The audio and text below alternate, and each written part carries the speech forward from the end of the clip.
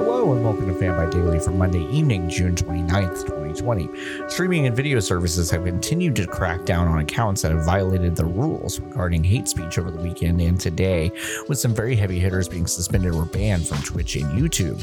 The biggest suspended account is the president's. Yeah, Donald Trump's Twitch account has been temporarily suspended because of hateful conduct stemming from two broadcasts. One was his June 20th Tulsa rally this month, and the other was a recent rebroadcast of a 2015 rally.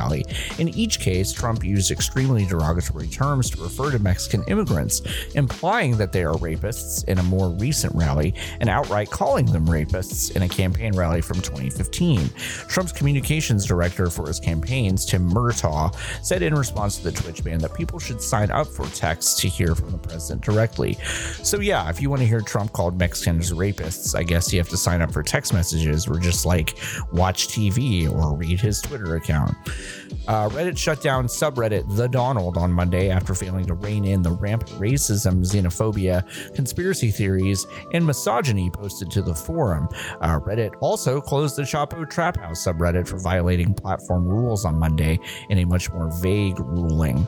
Trump's social media status has been shaky the past month, with warnings popping up on several of his tweets and Facebook having to publicly defend their stance not to take a tougher stance on his hate speech.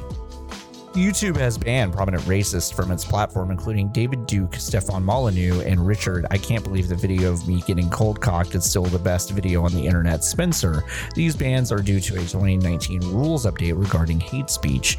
The platform had been cracking down more on white supremacist accounts since then, but these bans represent the most sweeping and prominent bans handed down as a result. Molyneux, as a result of the ban, tweeted that the platform had just, quote, suspended the largest philosophy conversation the world has ever known. That's funny.